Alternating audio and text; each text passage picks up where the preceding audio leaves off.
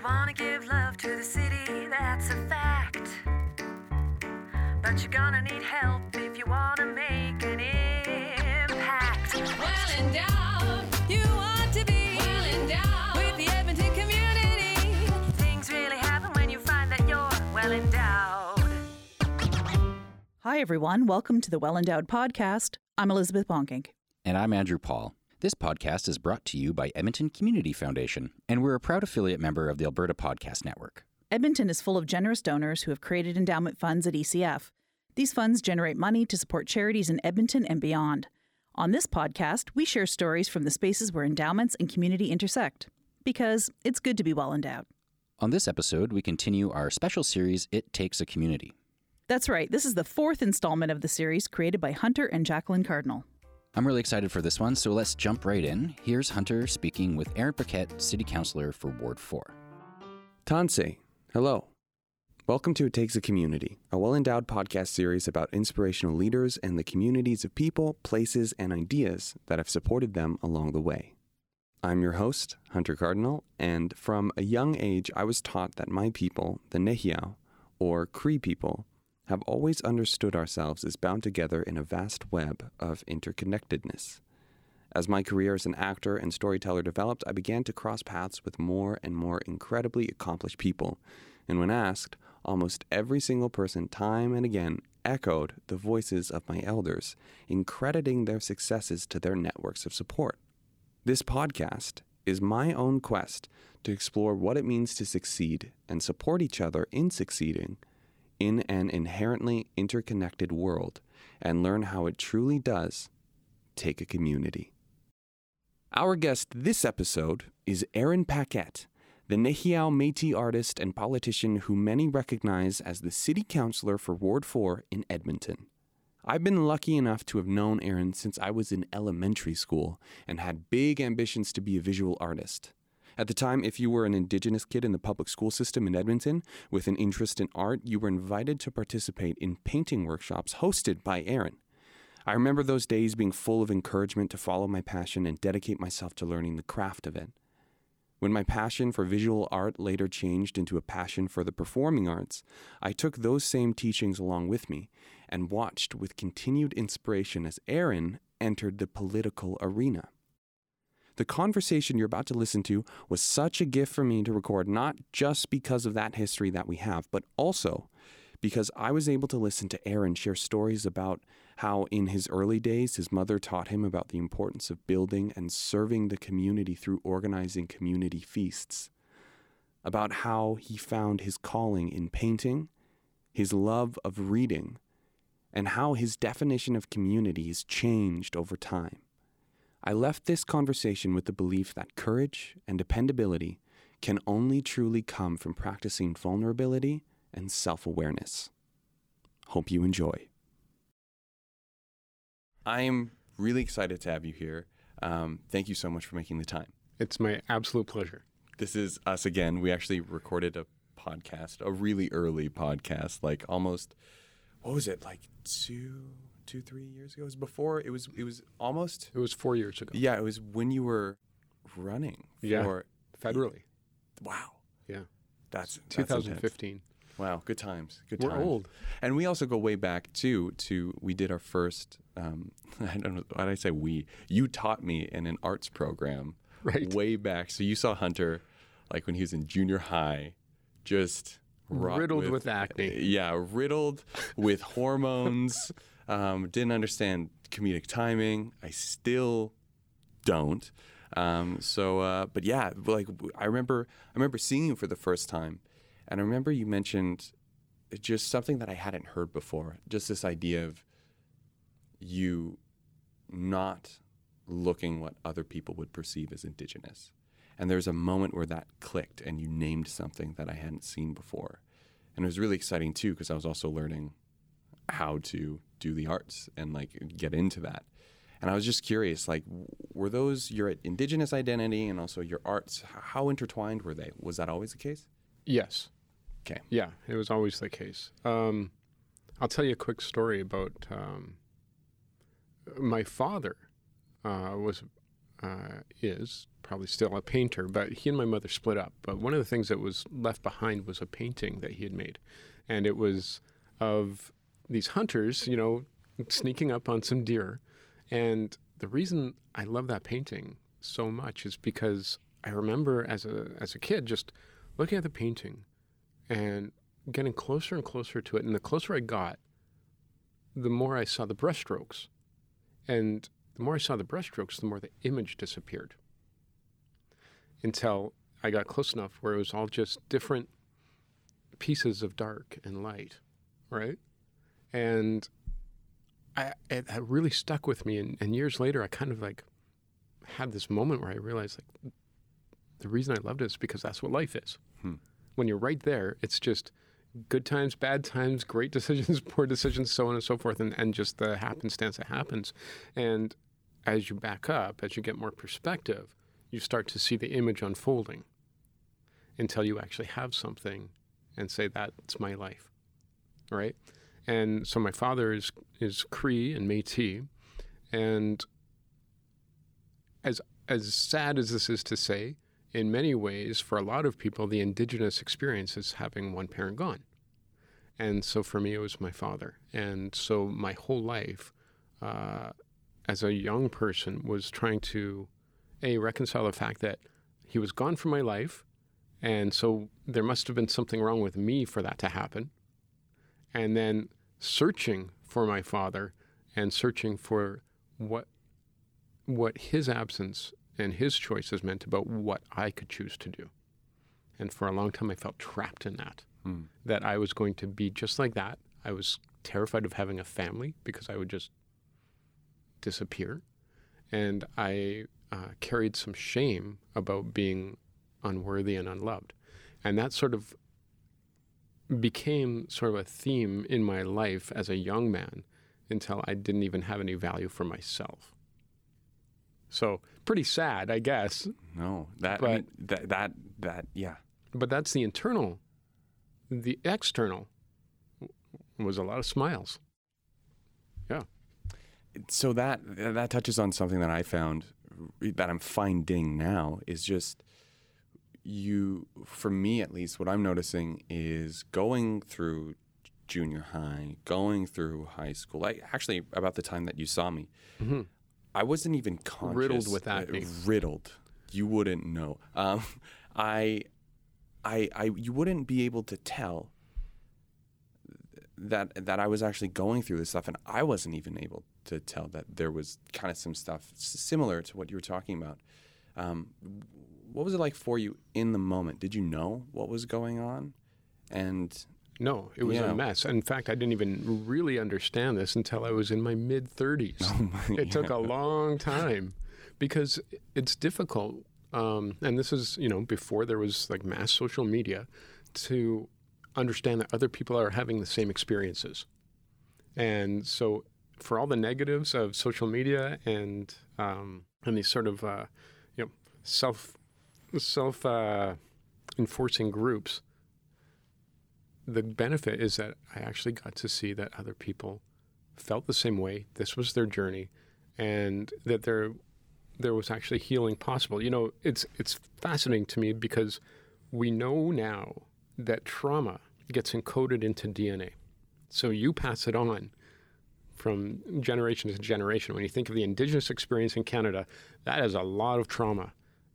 The survivors, who obviously, because of the fact they survived, are the strongest of the strong. And so that's who we are. We are their descendants. But we also got all of that trauma, and not only just that little bit from one generation, but generation after generation. And so there's huge internal physical encoded battles that Indigenous people face. Now, the good thing is if we can encode trauma, that means we can also encode healing. And this is the generation that I think is really, really facing that and starting down that path. So one thing that I'm really interested in is you're going through, like you said, and I really identify it, the mess. who were your greatest, or what were your greatest teachers at that time? Oh, boy. You know, like for me, like what I'm excited about with this conversation and the conversations that we have been having is we're getting to redefine what community is. Mm-hmm. What does it look like? It doesn't necessarily have to be someone who is related to you. It doesn't have to be a person per se. It could be reflection. It could be walking in the river valley, philosophy, art. What was that for you that kind of provided a little bit of direction? It doesn't have to be huge, but something that you reached for and turned to. Right. I guess it depends on what age we're talking. Okay. But at the time when I started to actually understand, like, oh, okay, so I behave this way because of X. And so if I want to change, I have to really acknowledge that, and it's not going to be easy. In the midst of that, and I'm not just pumping your tires, but that's when I met your father. No way. And your father was really a great example to me, and local, and I just couldn't believe that there was this Indigenous person who was speaking to important issues and encouraging other people, especially young people, to stand up and sort of claim their identity and claim their space in society, and that it didn't have to be confrontational. It could be in a way that was, you could disagree, but you could do so in a way that actually led to better resolutions and better results. And he took time to talk with me and walk with me and really inspire me to get more involved than I was. And so here I am. That was one of the instigators as an adult for me to be more involved in politics and in community building, and realizing that I could actually have a voice. Yeah. Now that is a drastic change, maybe, I would say, or just a different direction from your arts career. So, you know, it's funny that you mention that, because I give a lot of thought to that, and I don't see a difference at all. Okay, go on. Okay, so I'm going to tell you all my stories today. That's what I'm praying for. I offered you tobacco. And you may have already heard the story, and so I'll keep it short, but I actually gave up on art because a career was not unfolding. And I had two small twin boys that I was responsible for, so I thought, you know, maybe I should do something different if this isn't going to fly. I put it all away, and one night I was inspired to bring out my work again. And I had this blank canvas in front of me, and my mind started to wander. And I started thinking about my sister. And this time she came home in tears because some men had tried to get her into their car, and she had to fight to be free. And of course, we know that this is not an unusual experience for Indigenous women. Unfortunately, I mean, it's insane and tragic. But I was only, I think, 12 years old at the time, and I was so frustrated, and I felt powerless, and I didn't know what to do with that anger and that fear. And so I'm sitting there years later, and I think of her story, and then I start thinking of the stories of my aunties, my cookums, my cousins, and then I think about my new little nieces, and I think, I want their story to be different. When they look at media, what are they seeing reflected back to them about who they are? And at that time, it was almost 100% negative, and only talked about a subset of people that could actually be defined as anyone in poverty, right? When you're talking about criminality or, not being able to take care of your children, or any of the news stories that you would see that had an Indigenous person in it. So all of those thoughts were rolling around, and I thought, I don't want my nieces to grow up with only one narrative. And so I need to add mine to that, so I started to paint. I painted the women in my family the way I saw them, as strong, capable, connected. And I finished that painting, realized I didn't have just one more painting in me. I had many, so I started painting more and more. I painted all night, took those pieces into the Bear Claw Gallery here in town, and for 10 years of my life, whenever I would take my work in anywhere, the response was, "Nice work, kid. Shows promise, but no thanks." Well, I took it in and they said, "Nice work, kid. Shows promise, but why don't you leave it here and see what the owner says?" By the time I got home, I had a message and it said, "Let's do it." I had actually gotten acceptance of my work, and we had a show, and every piece found a home. And it started me on this journey of being able to realize, like, for a decade, I had been trying to create a career for myself. And the one night that I let all of that go and decided to use all these talents that I developed over a decade to just serving the people I loved, everything changed. And so I realized my life could be that. My life could be about service, and through the magic of being in a society, I would actually have the resources to live and to continue to serve. So I kept selling paintings, kept having shows, and it led to writing a book, which is a whole other story in itself, and I'm sure you don't want to hear that one, but you do? How are we going to edit this? It's just nonstop talking. And I mean, we'll figure something out. Okay. Yeah. So it led to me writing a book. I'd always wanted to, had this idea rolling around in my head, but I didn't think that I had the chops for it, frankly. And so my wife was pregnant and going to bed early every night, and so I didn't really have a lot to do. And I thought, well, I'll just write a chapter. Okay, I wrote another chapter, and then had her read it. She goes, "Great, where's the rest?" I was like, "Well, that's it." She goes, "Well, get writing." So I did, and every night I wrote a new chapter, and by the end of 45 days, I had a book and let my family read it, and then I stuck it into a drawer, Hunter, and left it there for a year because I thought, well, no one's going to want to read this thing. I was on Facebook, and my friend Richard Wagamies, he passed away, but you know him, he wrote books like Indian Horse and Keeper and Me, and he said, any of my friends out there ever written something and never did anything with it? I was like, well, that's oddly specific, but yeah, that's me. And he said, okay, great. Send me a synopsis of the main character, of the book itself, the first chapter. And I was like, no problem. I Googled synopsis. It means summary, but I didn't know that at the time. And sent it in to him. And he said, great, this is a book submission. Send it to 40 publishers. You'll get rejected 40 times. And if you're lucky, some of these editors will send you notes that'll make you a better writer. I said, great. So I researched publishers, found my top 10 that I'd want to go with. And so I sent it to the top one publisher to start out with. And I thought, okay, once they respond back to me, that'll be my little goal on my map. And I'll come back after about a year of rejections to them with a better book. And it's going to be a great story. I can tell kids when I see them and I talk to them, hey, listen, kids, keep trying. I got rejected 40 times. But I kept going. Unfortunately, all my plans went astray. They did email me back and they said, where do we send the contract? So I was kind of depressed, but just like, come on. I can live with it. Say no. Yeah.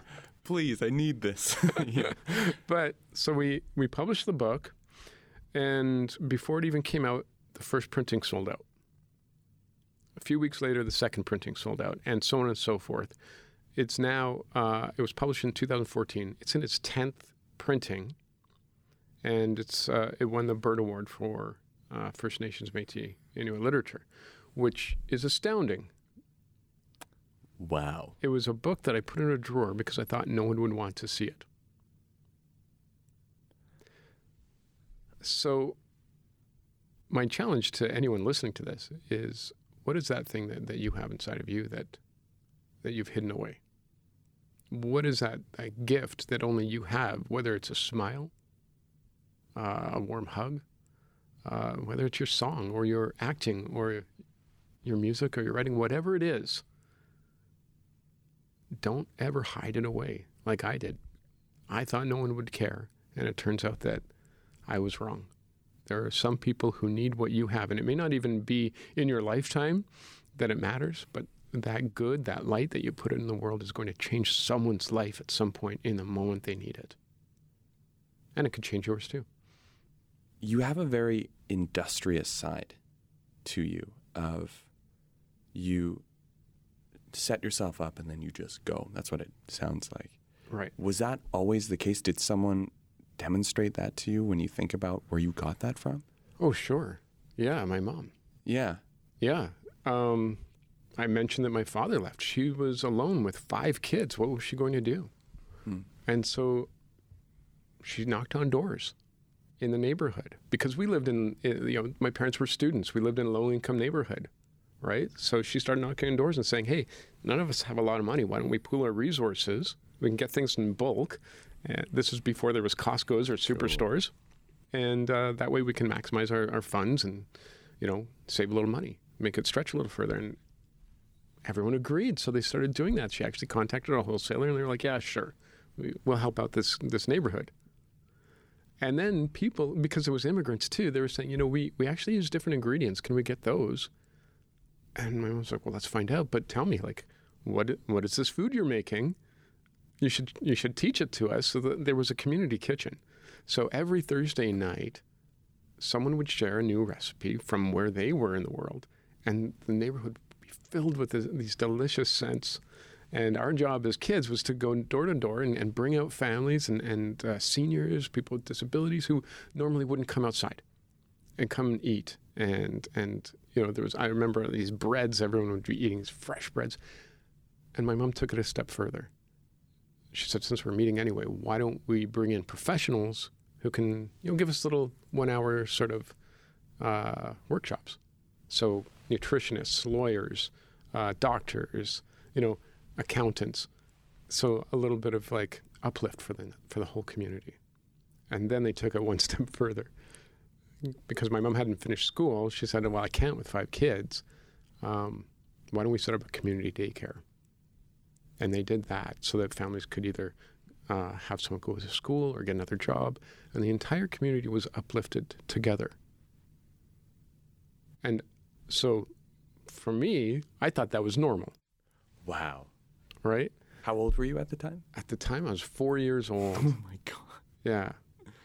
And it went on for years, right? So I thought it was totally normal for that to be a neighborhood reality. So when I got out into the world, it was kind of depressing. But, it was not, yeah. But I realized what was possible. And all it took was a bit of energy and a bit of community building, right?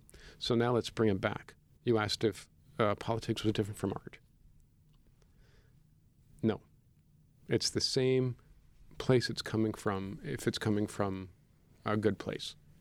And so my art career started because I decided to serve my community.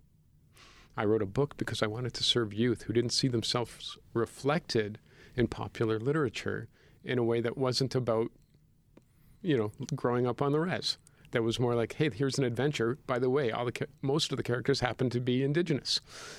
And then going into politics was the same thing. I knew that my community needed a voice that cared about the actual building of community and what that meant, and about equity, and about the fact that we've got these resources that we call taxes.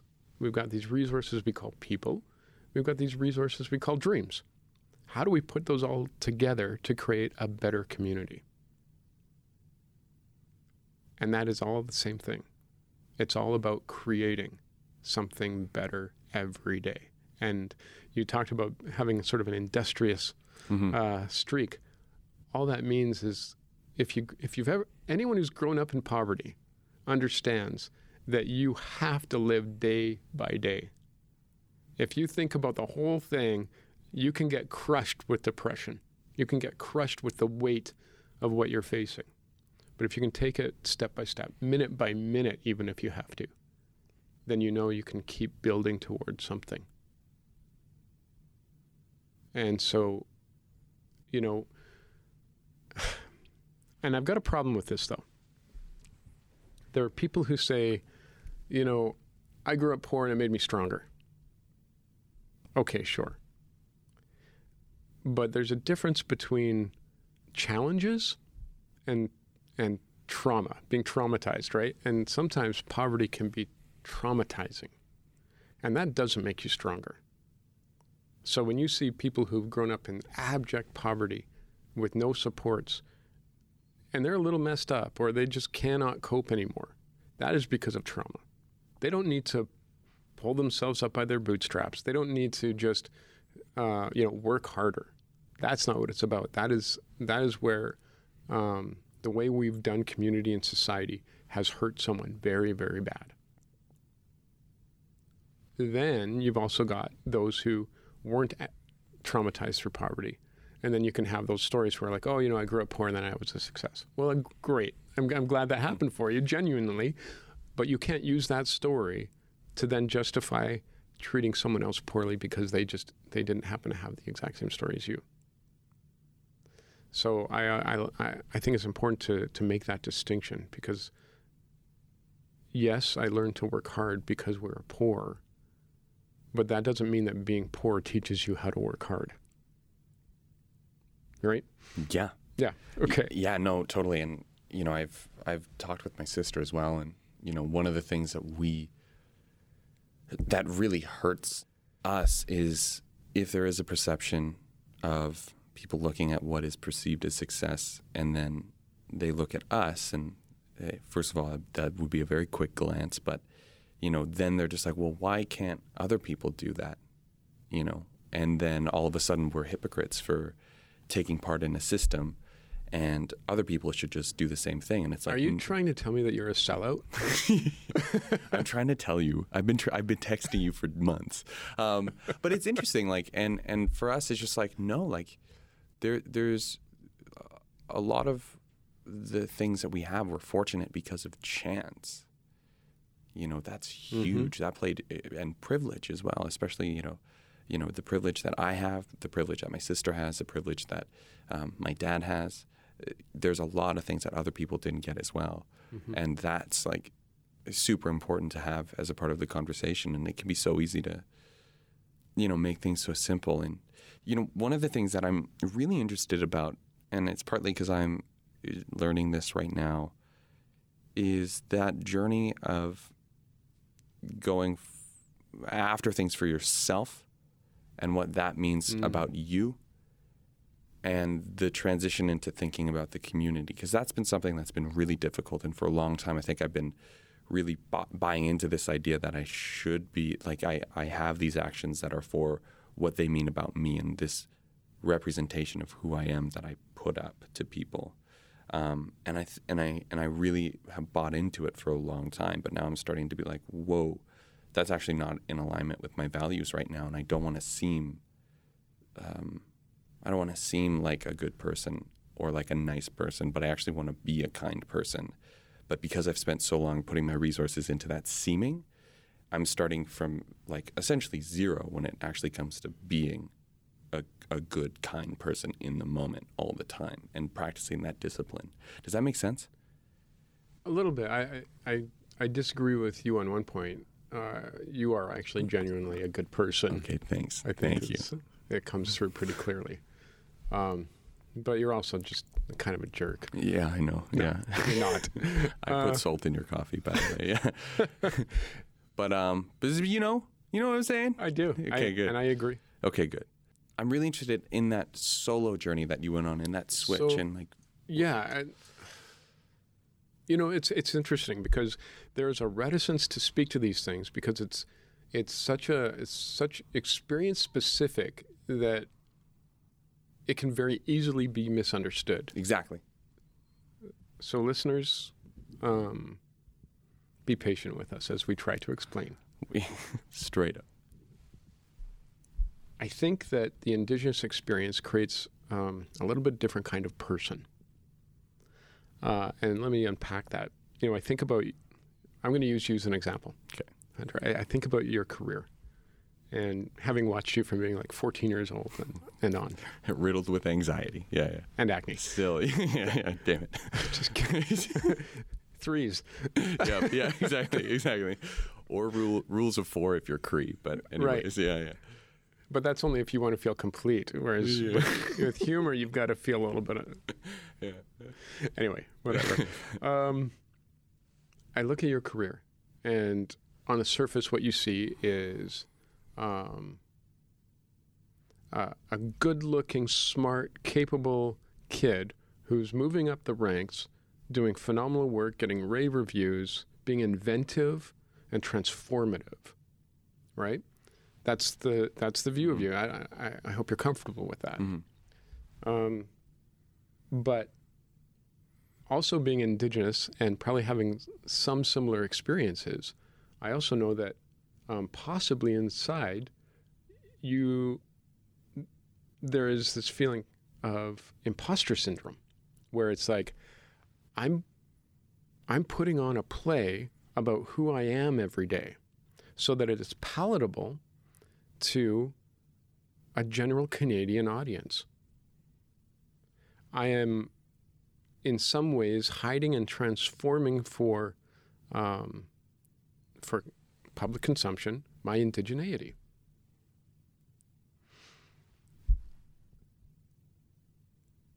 And I'm not sure if people want to hear that, because it suddenly sounds like, oh, so you're just pretending, you're just sort of infiltrating this society by acting like you can belong, but not just belong, but, thrive within it and become this voice in it. But you don't have full buy-in because part of you thinks that the whole system is a little bit phony. I don't know. Is that accurate?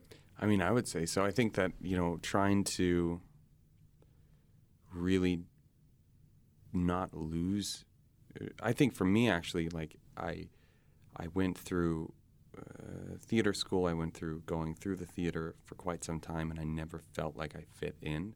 And because of that, there was such a and I also didn't really have the emotional regulation skills at all. I really didn't learn that growing up. I'm learning it now, which I try to joke about.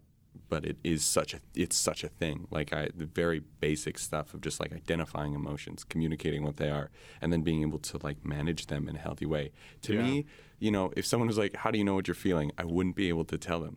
Right.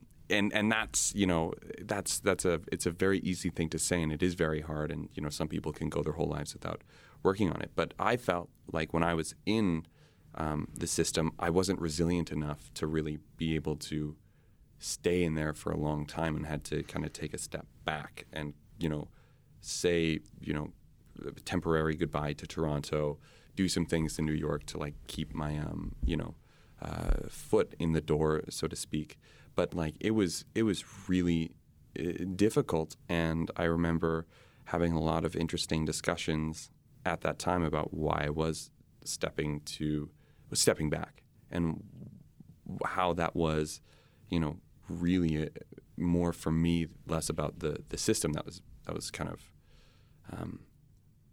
challenging. Yeah, well, so there's two things here. One is because you have to come to a point where you're like, I can't act my identity anymore. I've actually got to be in it. I've got to be me. I've got to find a way to do that, even though I don't know how. But you presented it. Right. You present it very, very well. Yeah.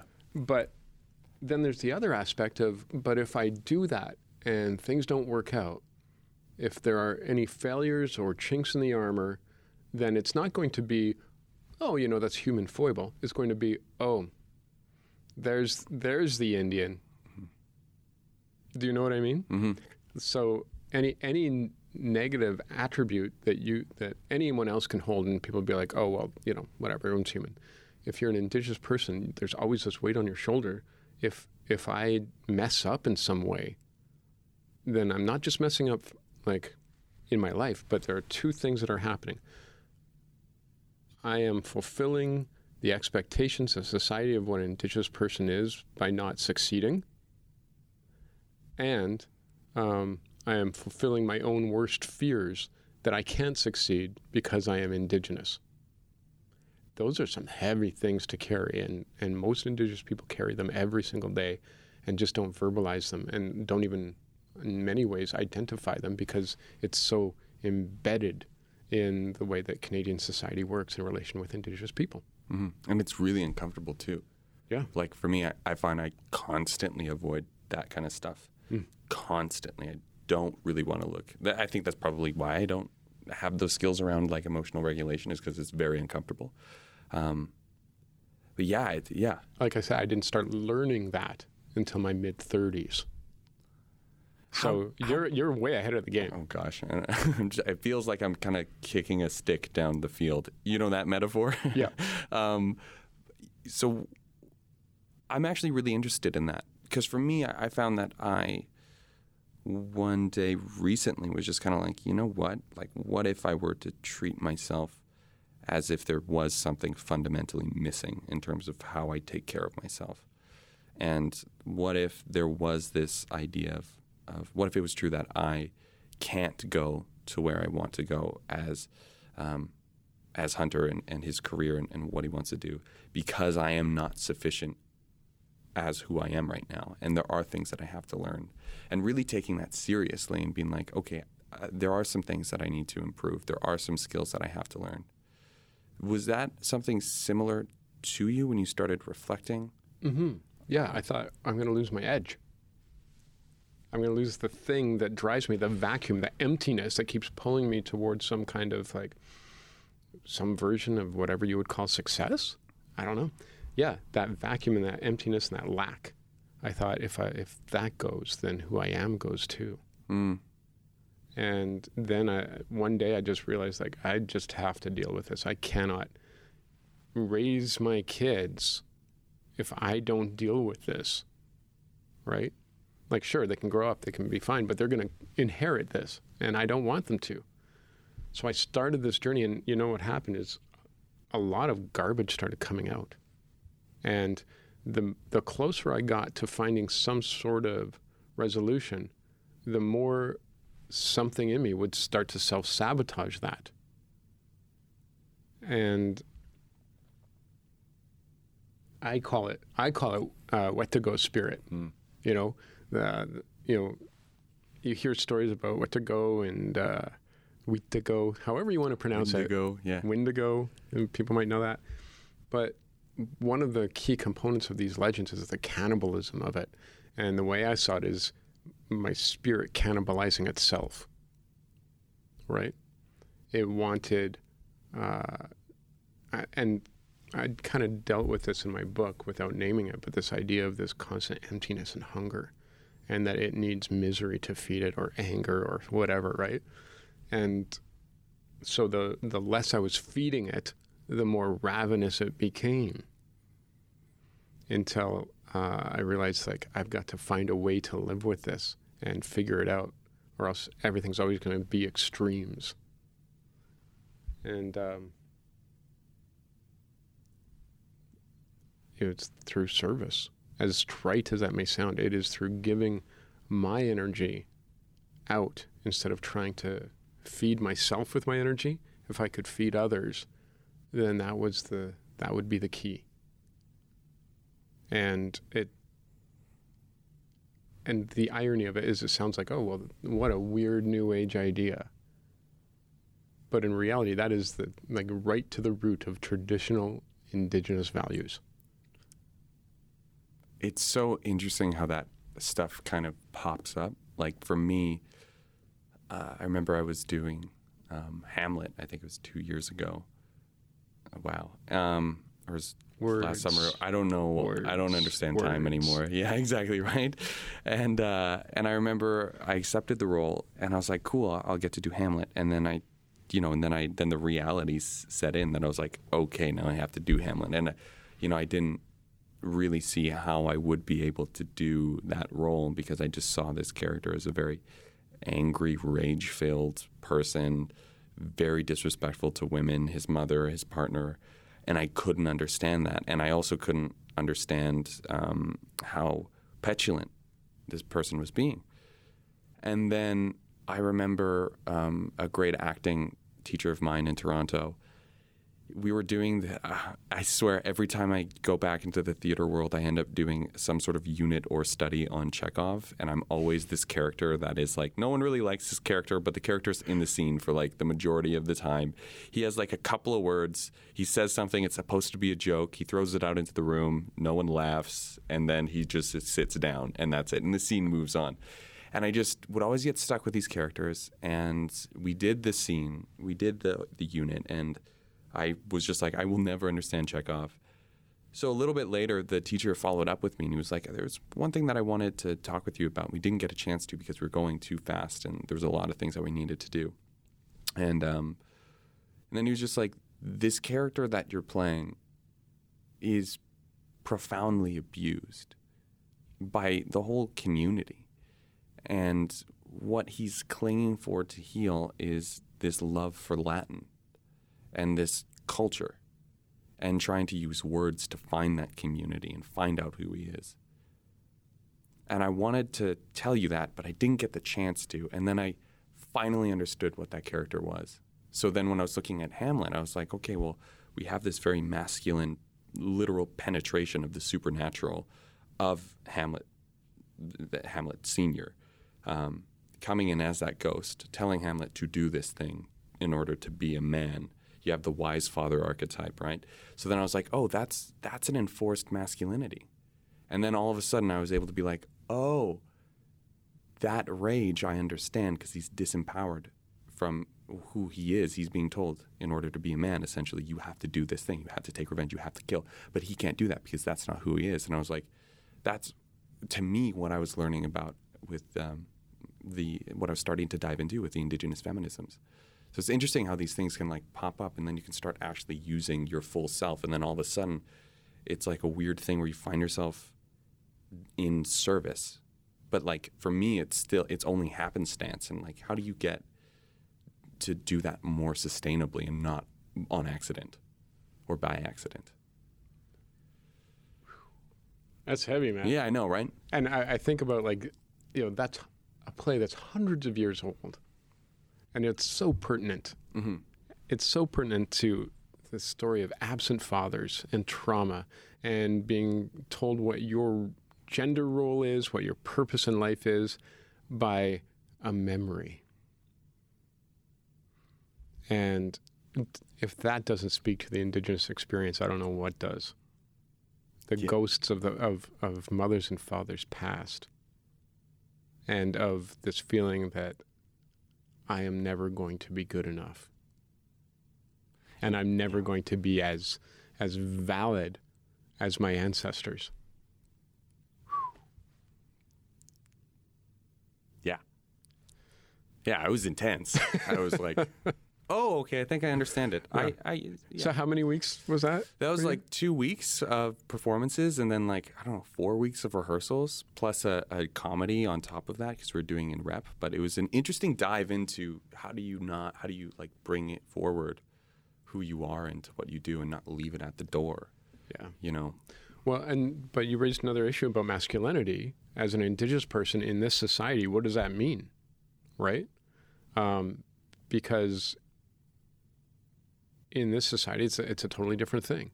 Sure, traditionally, there was a way that men and women really were equal partners in the governance of society and in their roles, and they broke up roles, gender roles, but they also had room for other, along that spectrum, right? The LGBTQ that we talk about now was just something that was normal traditionally. And then with the advent of Western culture into our communities, suddenly that normalcy and that allowance for people to be whoever they were within society got superseded by a foreign philosophy, where suddenly everything was a sin and everything was wrong, and everything that made you human had to be stamped out. So no wonder they tried to destroy indigenous cultures, because they are very antithetical to that very rigid, traditional, religious view of what humanity is.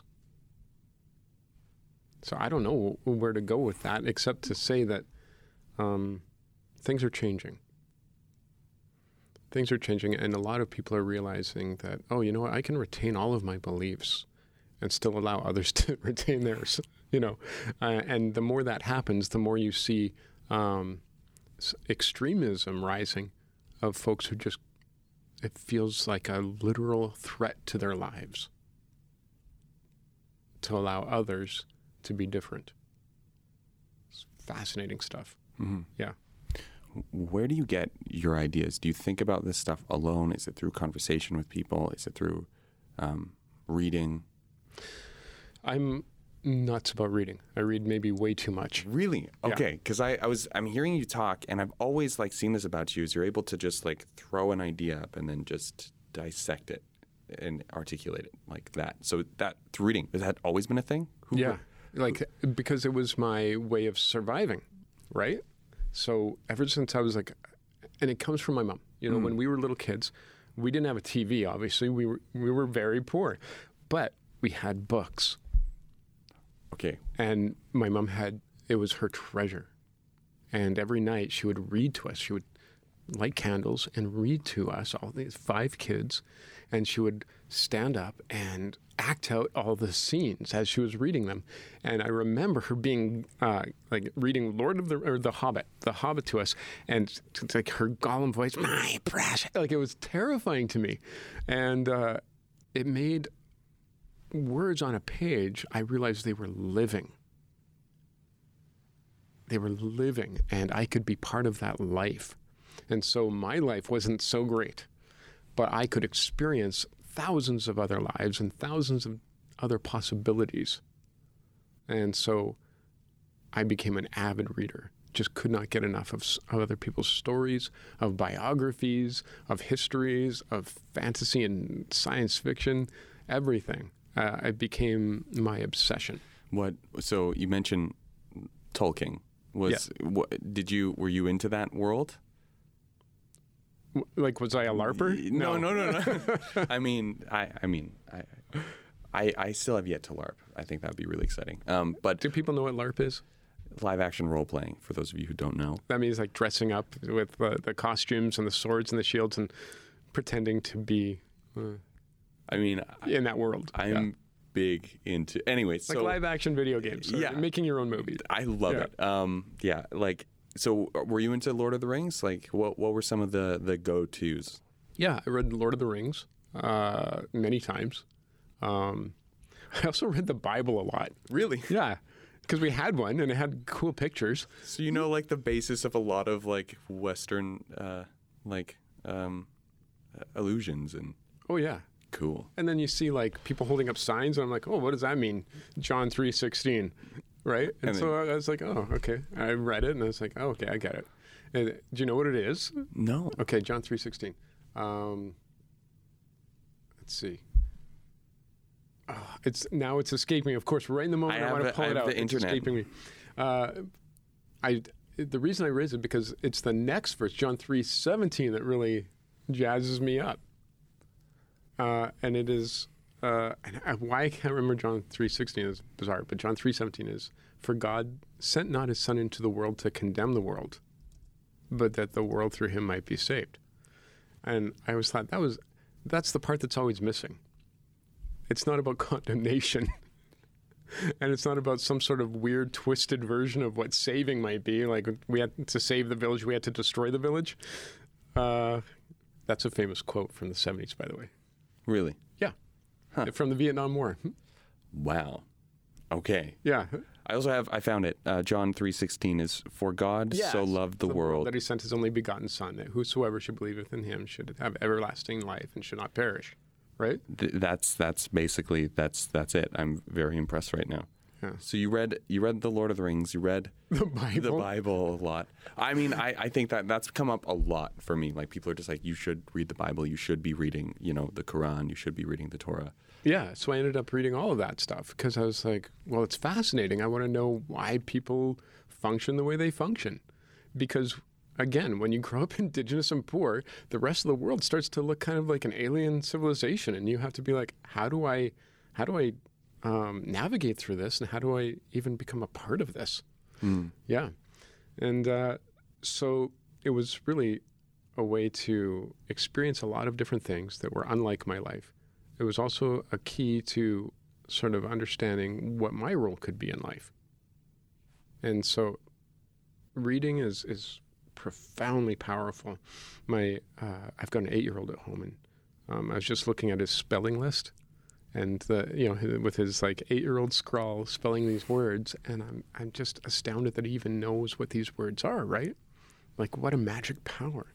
We joked about Hamlet. What is the matter? Yeah. Words, words, words, and I'm going to talk about two ideas. One is the power of words to create the world. And I do that every day in my job. We make bylaws, and that really describes what your experience in the city will be. So by making these words, we make the world you live in a very practical sense. And then each layer of government has its own layer of how your world is going to look. So in a very practical sense, your words make your world, but also on an inner sense, right? Like, so the narrative and the story that you have for yourself and for your place in society and what society even means determines what your life is going to look like and your relationships and your choices. But then there's this other thing.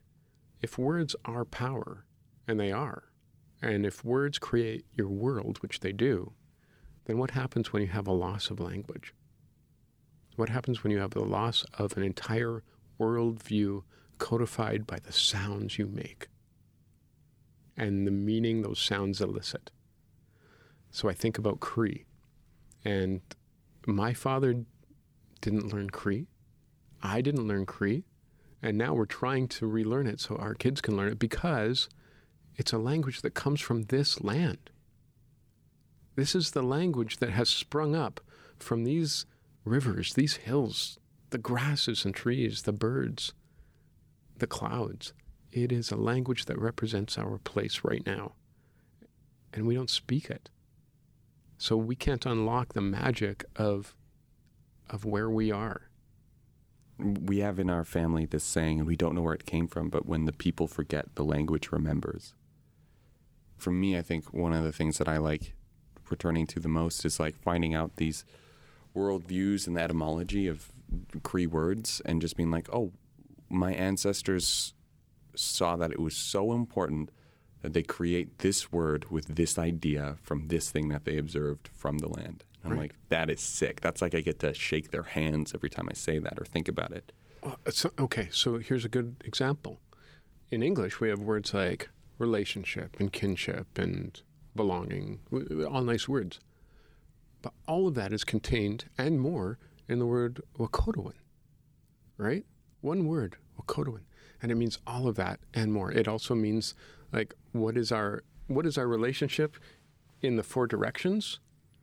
And the 6 directions, which is up and down as well, right? So where is our place in the universe in relation to our family, to all life? My goodness, what a word. Do you ever find sometimes when you're handling these beautiful teachings that if you're not in a good place, you shouldn't be touching those things in the first place? Yes, of course. Yeah. So I did Sundance for 4 years. And for those who don't know, Sundance, you go out basically in the middle of nowhere and you build a lodge. It's a big circular structure. It's got the support beams. It's got like the roof structure that doesn't get covered. It just holds everything together. And then you've got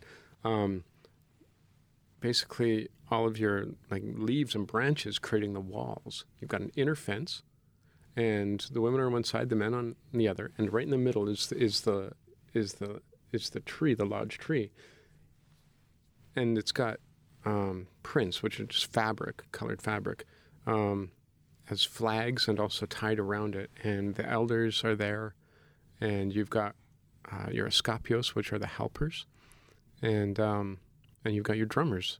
And basically you dance and whistle with these bone whistles for 4 days. You fast, you don't have any water, you don't have anything to eat, and the whole point is you don't even look around, you look right at that tree. It's a time of meditation, right? And so you're doing all of this, and you're supposed to, the entire time, be in a prayerful place, a humble place, and a place open and receptive to teachings and knowledge that you couldn't get in any other way. Now, if you're not in a good place and you go and try to do that ceremony, A, what spirit are you bringing to everyone else? And B, all you were doing is going through suffering with nothing coming out of it. So basically, it goes way right back to what we first started talking about, the difference between trauma and struggle. So if you are just suffering, you're not eating, you're not drinking, you are just literally starving yourself, and you're not in a receptive place for 4 days, basically you're just causing harm to yourself. But if you are in that good place, that experience transforms from being harmful to being something that gives you new knowledge. And so it's not, to me, it's not that like there's some like, big baddie spirit. It's like, oh, they're not in a good place now, we're really going to mess them up. It's more along the lines of, this is something we hold sacred. Are you ready to experience that? And if not, then you're just going through the motions. And if you're just going through the motions, then you're stripping your life of meaning.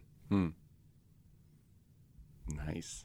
That really hit me like a sack of hammers. That was, yeah, okay. I feel like I could talk to you forever, but I know that you have places to go and laws to make and communities to build. But, my last question is, how has the community and the definition of the community changed for you from going into the arts, going into leadership to today? Has it changed? It's just gotten bigger. It's gotten bigger. When I was a 6-year-old boy, I remember watching my mom when she thought all of us were sleeping, crying as she was going over the bills, right? And I rarely slept. I was never a good sleeper because I would stay at night full of anxiety, wondering how could I help my mom? Why did we never have any money? What was wrong? And as I got older and had more interactions, I saw it wasn't just our family. So then I would lie awake at night wondering, how do I help everyone? And I never had a satisfactory answer, because when you're a kid, you just don't know what is possible. And every stage of my life, that concern of how do we make things better has only grown. And who I care about has grown. So it went from just my family to my friends and neighbors, to my entire community, to the city, to a nation, to a people, and then suddenly to all living things. And not just what we in Western science call living things, but all minerals, all gases, all air, like all things that are interrelated and connected. What is our responsibility to that? And so that's where I am now. So as silly as it is, if we're talking about something like, it'd be great to, the debate right now is, are we going to reduce parking in Edmonton? Are we going to reduce the requirement for places to provide tons of parking? Well, it sounds like such a silly kind of discussion. Maybe you do, maybe you don't, whatever. But then you have to ask yourself, okay, so let's say we reduce parking because we want people to be more active and take more transit, or we need more space for parks and for actual living. Okay, sure. But if you take away the people's ability to move around, then are you giving them a better option? So is our transit system up to snuff? Can people actually get from point A to point B in a way that's reasonable? Can a mom, the single mom, take her kids on transit to daycare, go to work, go to meetings throughout town, come back home, pick up groceries, pick up the kids, and go home? That, if you're on transit, that's really tough. If you're in a car, it's a lot easier. So if we're going to take away the ability for people to drive to places, are we offering them a better alternative? Are we providing this great transit? And if not, why? Where are our priorities? And as you can see, the questions become bigger and bigger and more interrelated until you say, I have a responsibility, and this goes right back to where we began, to use all of these resources, financial, human, and conceptual, to create a better life and a better reality. Thanks so much to Hunter and Jacqueline Cardinal for bringing us that wonderful conversation, and thanks to Aaron Paquette for sharing his time with us. If you want to find out more about Aaron, check out his website at aaronpaquette.net. You can check out our show notes for that link, and our show notes will also have a link to more info about Hunter and Jacqueline too. Well, listeners, that brings us to the end of the show. Thanks so much for listening. It means a lot to us. We know many of you have been spreading the word about the show, which is great. And for the rest of you, it would be really great if you could share this show with your friends. Or you can leave us a review on Apple Podcasts. Those reviews help new listeners find us. They also make our hearts happy. We're on Facebook too, so you can share your thoughts and check out pictures there. Thanks again for being such awesome, amazing listeners. We've been your hosts, Elizabeth Bonking and Andrew Paul. Until next time. The Well Endowed Podcast is produced by Edmonton Community Foundation and is an affiliate member of the Alberta Podcast Network. The show is edited by Lisa Pruden. You can visit our website at thewellendowedpodcast.com. Subscribe to us on iTunes. And follow us on Twitter at the ECF. Our theme music is by Octavo Productions. And as always, don't forget to visit Edmonton Community Foundation at ecfoundation.org. Well endowed.